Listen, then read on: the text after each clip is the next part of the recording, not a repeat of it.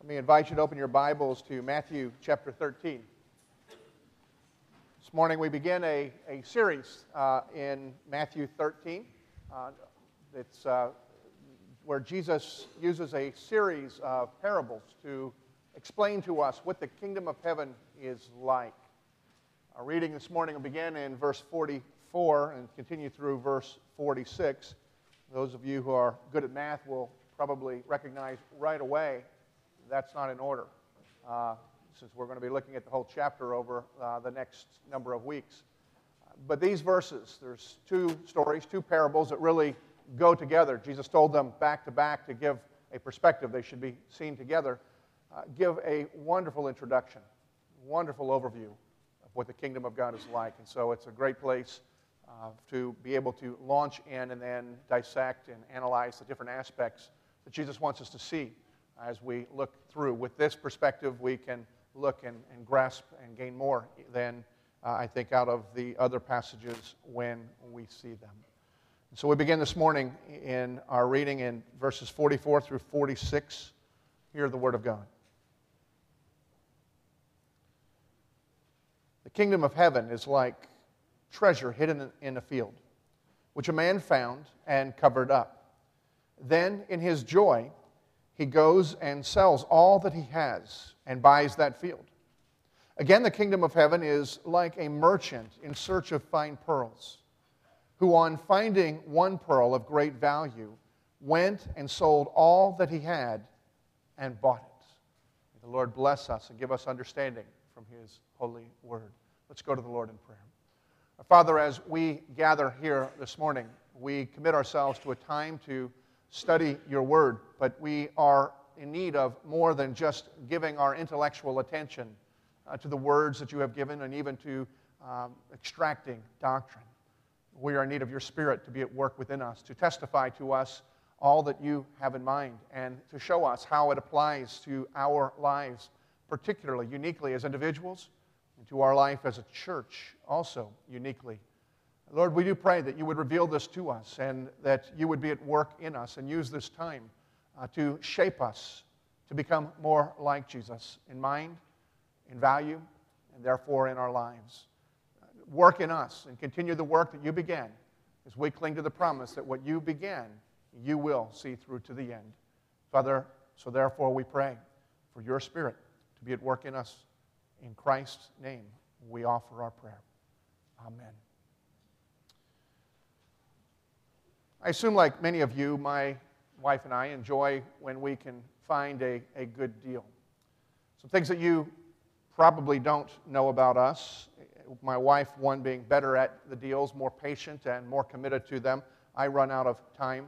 Time as money is my philosophy, and if it's going to take me more than 5 minutes, I figure it's not a deal anymore. But we do have a van that my wife purchased on eBay. She shopped around, negotiated, bargained, and then found a way to get a van for just several $100s. I didn't know about it until one day on a Sunday afternoon. She informed me that after church, she and I were going to be driving to Big Stone Gap, Virginia. If you want to know where that is, you can't find it.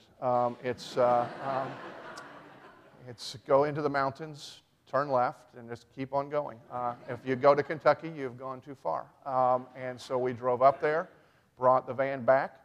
It was dented when we bought it, pretty banged up, but we had teenagers, so we figured this was safe and this would work. As long as it drove, we didn't care what it looked like. Most of you will probably never see it, because even though we bought it in Virginia, there's not a chance in the world it would ever pass a Virginia state inspection. And so it will probably be left with our house whenever that time comes. But my wife also is active in couponing, or has been at different times. And I remember when we were living in Pittsburgh, coming home one day and wondering if the apocalypse was about to come. It was already past the Y2K, so I wasn't sure exactly why, but we had enough toilet paper that should last us the rest of the century stacked up in our garage. Not only that, but in another corner of our garage, we just had cases. It seemed like cases and cases, but they were just bottles of 2-liter Coke bottles. So she had found some coupons, and I don't understand exactly how this works, but I think the phrasing was she just kind of doubled down. Somebody was taking double coupons and doubling that, and whatever it was, apparently our car kind of tilted while she was coming, because in the back of the van was filled with 2-liter Coke bottles that she got for nothing. And then in the middle of the van was filled with toilet paper, so I have no idea how she was ever going to drive and see home. But so we came home and we have that.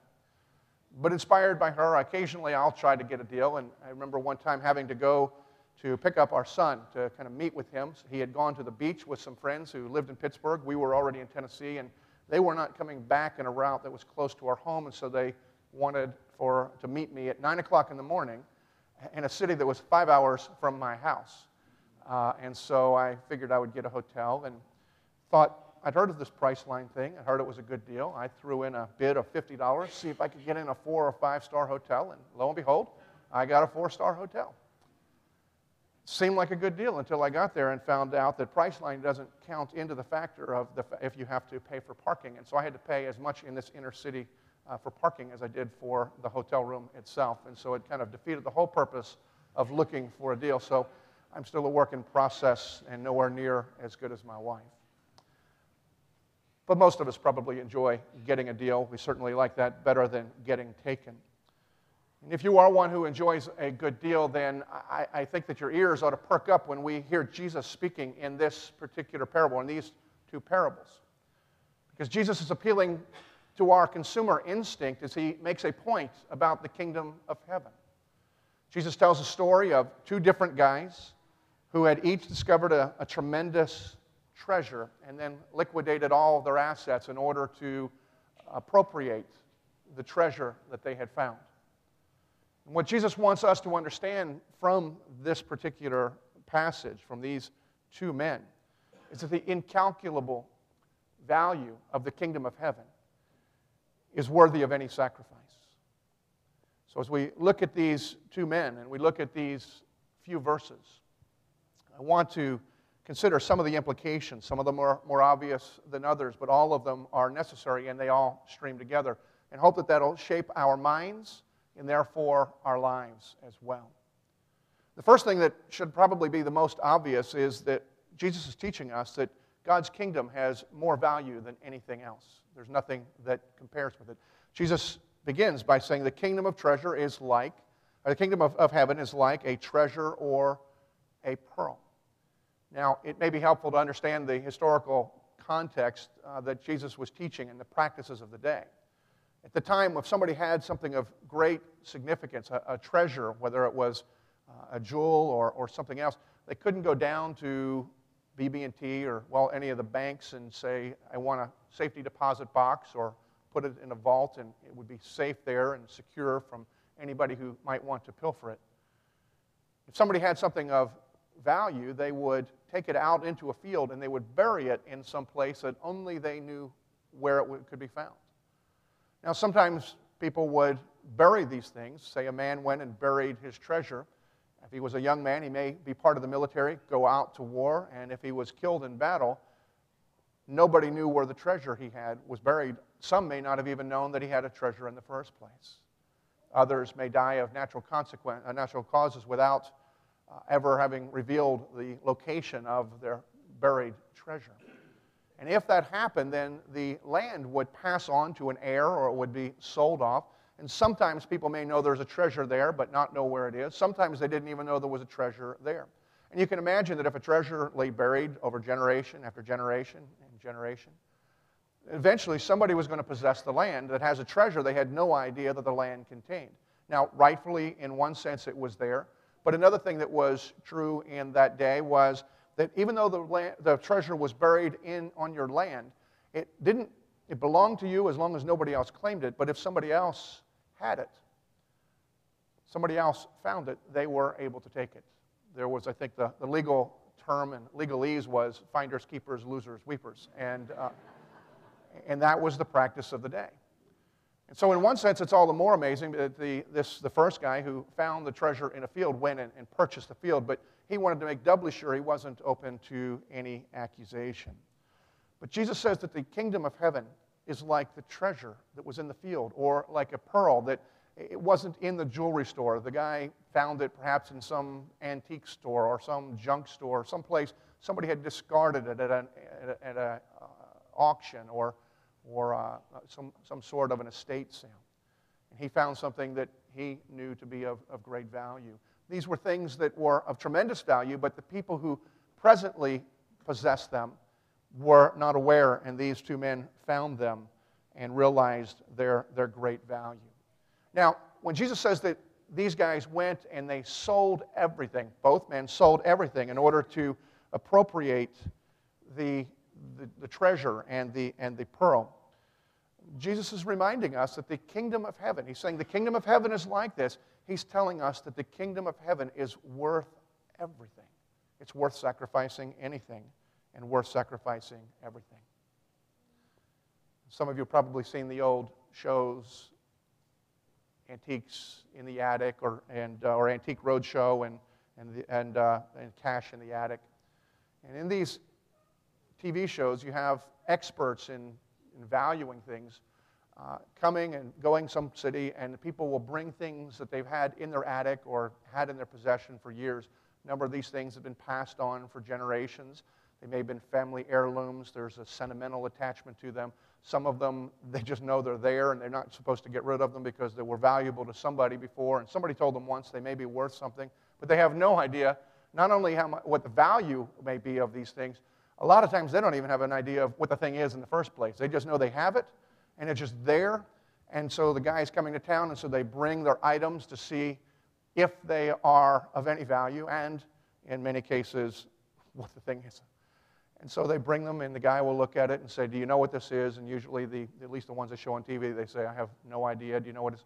And so he'll tell them whether it's worth something or not worth something. That's really what's taking place here.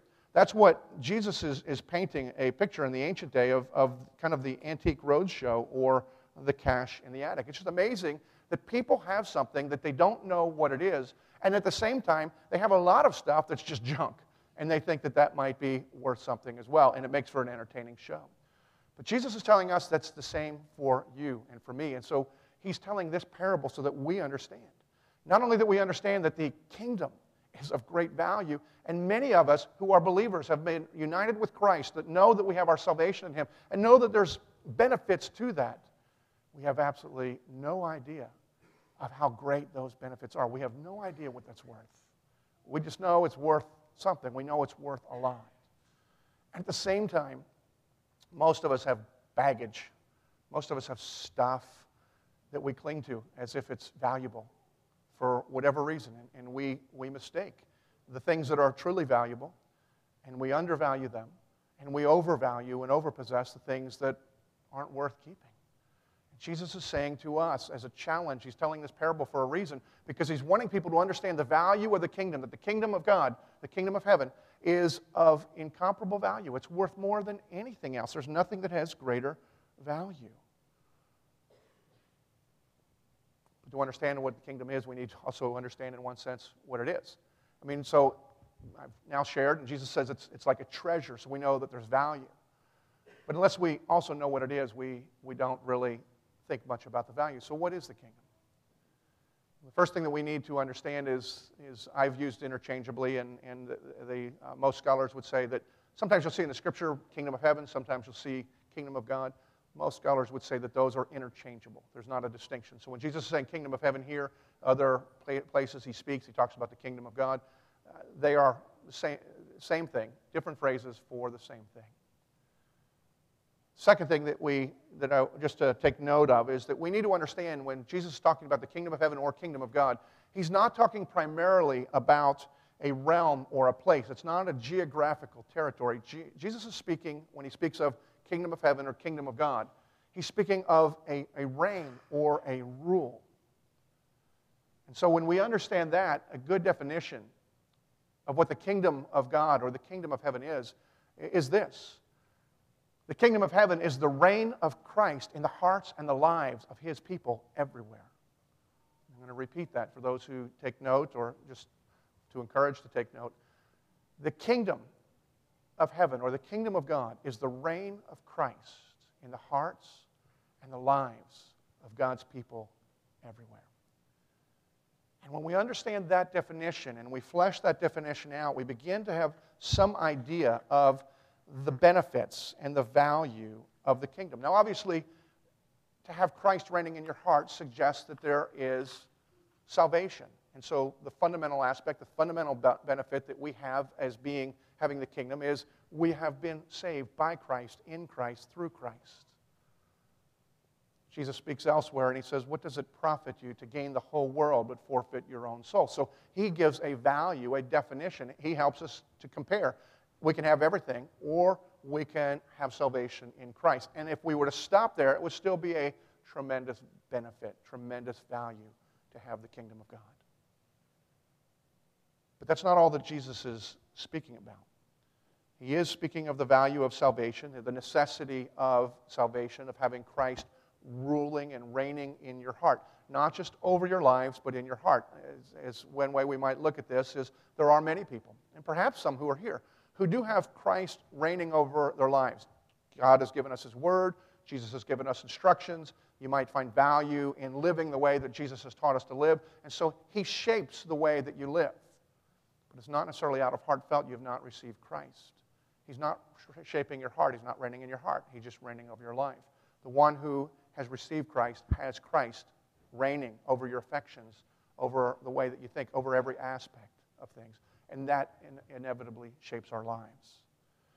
But I also begin to think of it in another way. We live in a culture with a number of experts, people who help us in different areas of our life. Many of you have financial advisors, and so you go to them and say, here's my money, or here's what I want to invest, or I want to put forward for the future. What's the best way to invest that so that I can get the most return?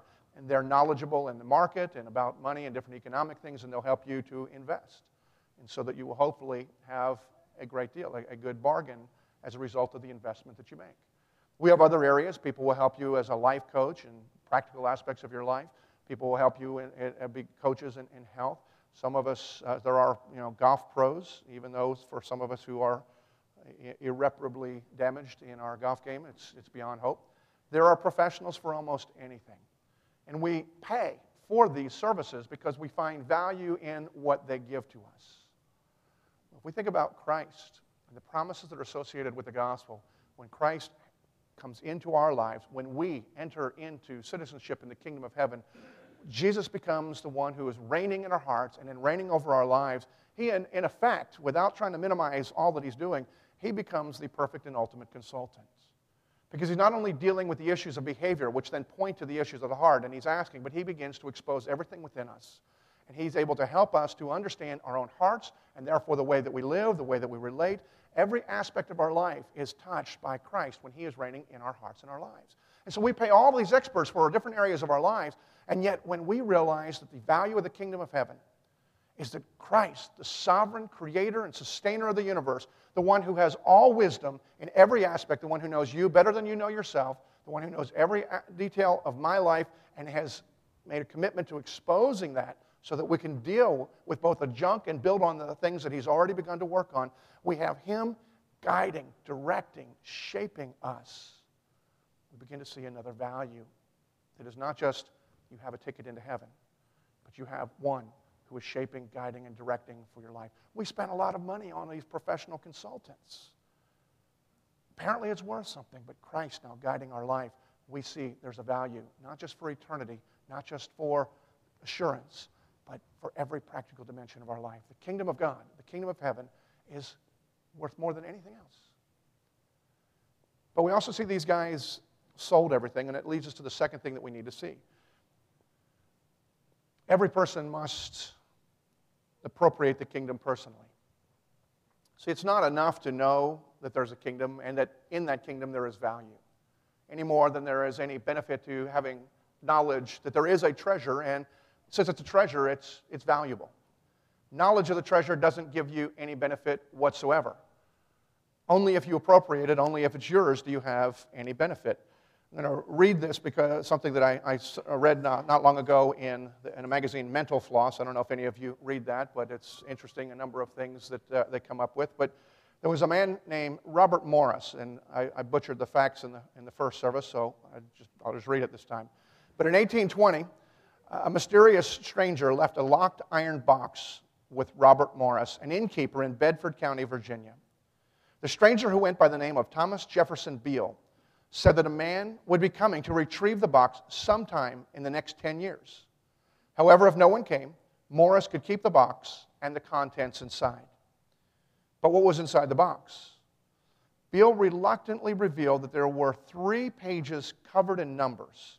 These ciphertexts were coded messages that could be only read by using a corresponding document as a key.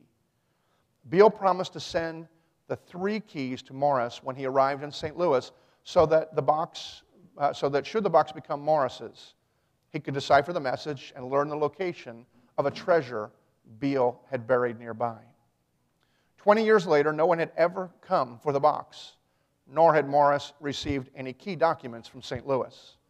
He went ahead and opened the box and spent the rest of his life trying to decode the pages, but to no avail.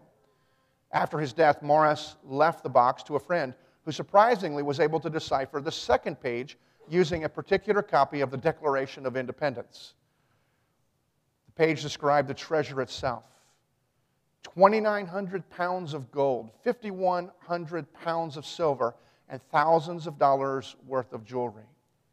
The message then went on to say that the exact location of the treasure was found on the first page. But they never recovered any key and have never been able to decipher the first page. See, he has all of the words necessary to take him to a treasure, to enrich him beyond his wild imagination. And yet, he has no treasure, no benefit, no value from it. I think it's important that we understand that because we've been given this book that, for many, sometimes feel like it needs to be decoded. Not all things are as easily read as others.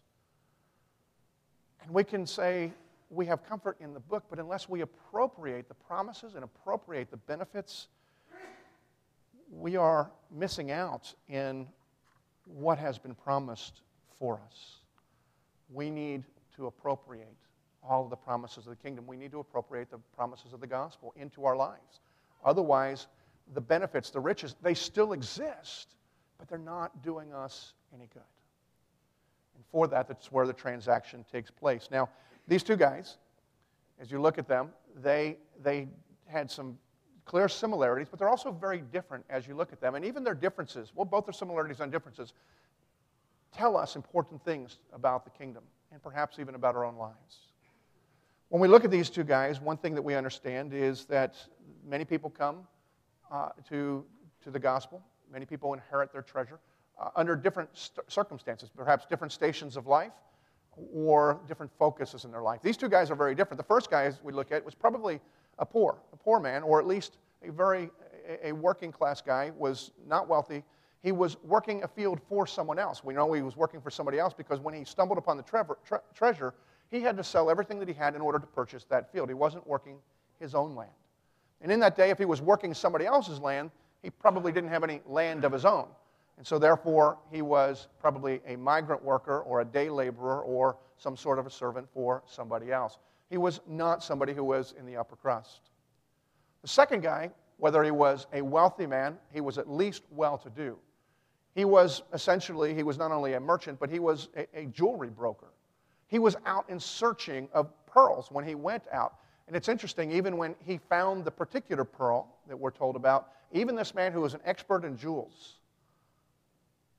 he was just amazed at the glory of the treasure of the pearl that he found when he went. So you have one man who is not wealthy. You have another man who probably is wealthy, or at least well-to-do. And if nothing else, we see and are reminded yet again that God calls both the rich and the poor. There is not a distinction. He doesn't call one because they're poor and leave the wealthy. He doesn't call the wealthy and then leave the poor. God calls whoever he calls because he chooses to call. We also see a different focus in these guys' lives. And perhaps they reflect your life. They certainly would reflect people that you know. The first guy was basically going about his own business or going about somebody's business, but he wasn't looking for treasure. He wasn't looking for something. He was just going through life, doing his job when he stumbled over the treasure. The second guy was actually looking for something. He was looking for a pearl, and then is amazed when he finds one because the caliber, the cut of it, the beauty of it was greater than anything else that he had. And both of them are compelled to liquidate everything that they have in order that they might receive and possess the treasures that they had found. Now, if I was going to put in contemporary terms the focus that these guys have, that may be your story. They certainly are people around us. We need to understand all of these ways that God is at work. One is the first guy was not looking for the gospel. The gospel just found him and just hit him. Whether he was content in his life or whether he had no greater expectations, he wasn't looking for anything, and somehow he stumbles over the treasure. And in the metaphor that Jesus is using, helping us to understand it, is the kingdom of heaven.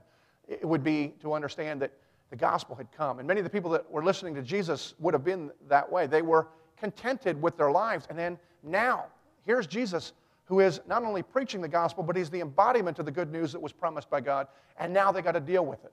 They got to deal with him. What are they going to do? Do they find him beautiful and valuable, or do they continue on? The first guy was somebody who was just going about their business, and that may have been you. When you came to Christ, that you were content, you were not looking for anything, you were not necessarily hungry, but the reality of Christ, the beauty of the gospel, it just hits you square in the face, and you couldn't do anything but to stand and be amazed, and you knew that you must give your life and it must possess you. The second guy was looking for something. We might call him in contemporary terms a seeker. He was seeking something of great treasure. If we were to use it as a metaphor, he may have been somebody who was religious. He may have even already been a believer in one sense.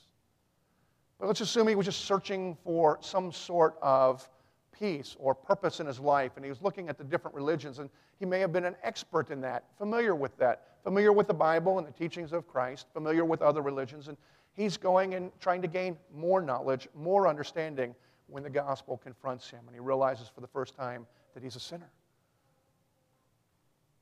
and that he can't possibly stand before God. And yet God, in his grace, has called him to himself. And so he just realizes that he's come to the end of himself, and he has to have this promise that Jesus is making. That too may be some of your stories. I said he may be a believer because there's actually another way that we can look at this, and I think that as we apply this, it may be intentionally open-ended, but it is possible that he already was a believer. He already was enriched in some way. And that when the gospel confronted him, it was as if he was made new all over again. It's a story of a number of people that you're familiar with through history, and it's also mine. Jonathan Edwards talked about a point in his life that he'd been a believer for quite a long time. Some of the most profound insights that we'd be able to find in terms of day-to-day practical living, he wrote as a 19-year-old student.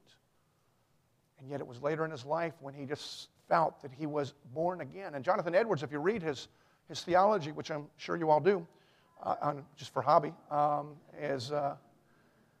he doesn't believe in getting born again. I mean, you get born again, but you don't get born again. You're either born again or you're not. And so it just only happens once. But he describes his own experience as being born again.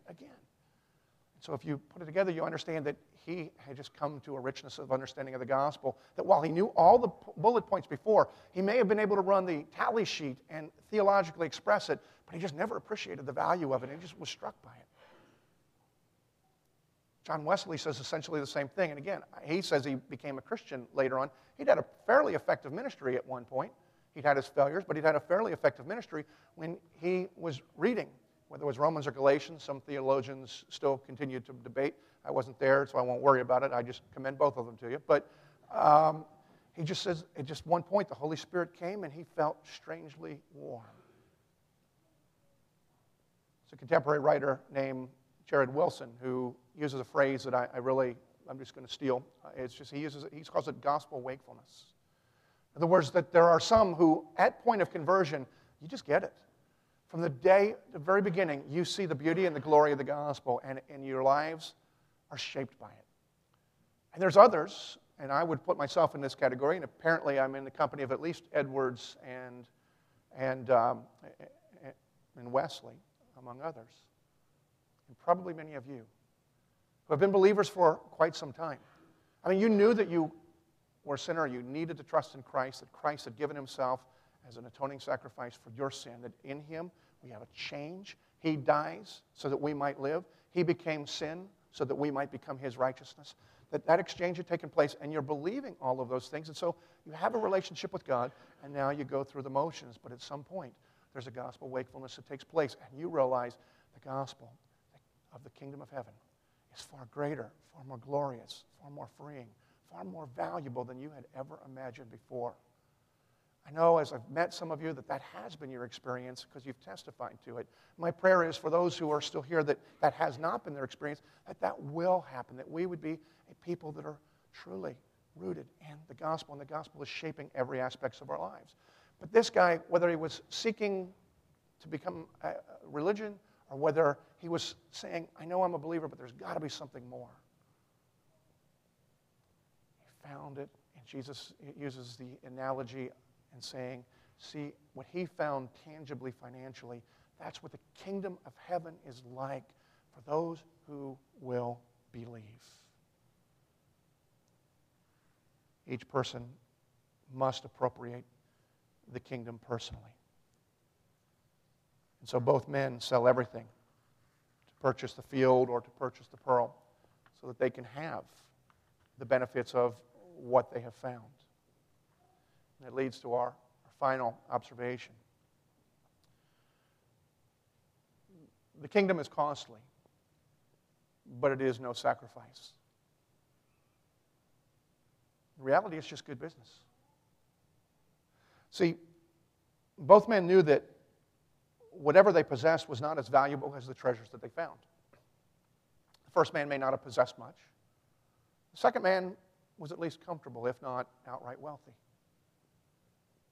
But what they had wasn't as valuable as what they found, and so that compelled them to sell everything in order to purchase the field and the pearl. So we look at that. One of the things that struck me is that I know that at the same time, both men paid a different price for their treasure, and they paid the same price. I confess that that's convoluted thinking, but I'm a convoluted thinker, and so therefore, let me unpack that a little bit. Both men sold everything they had, but they didn't have equal. The one man didn't have much, and so he sold everything. And the one man had a lot, and he sold everything. And then they both paid everything that they got from their estate sale. But they didn't come up with the same, so they had a different price. They both gave a different payment, but they both gave the same payment at the same time because the command is, give it all. Christ doesn't want a portion of your life. Christ calls you to himself. He says, come, all of you, all of it, give it all up. Do not compartmentalize it. Do not think that you have excess. It's either all or nothing. That's the deal. Now, in his grace, when we keep on trying to go back to the stuff in our attic that was worthless and thinking that that has value because it's sentimental value, his grace has already covered that. He already knows we're a mess.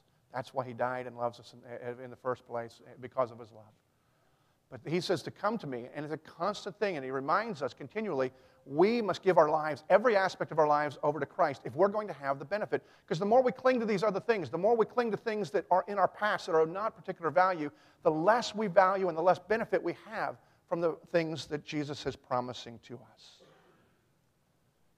And so I would challenge you to be a people to look at your lives and ask yourself, am I clinging to things, or have I liquidated everything so that I can be a follower of Christ?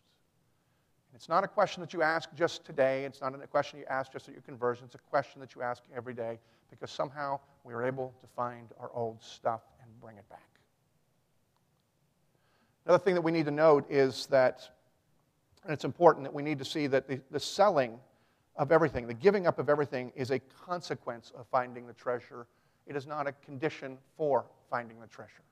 See, people confuse that and assume that if they get their lives in order, if they will follow Christ, if I will do this, then I'll get the secrets of the kingdom. I'll get the benefits of the kingdom.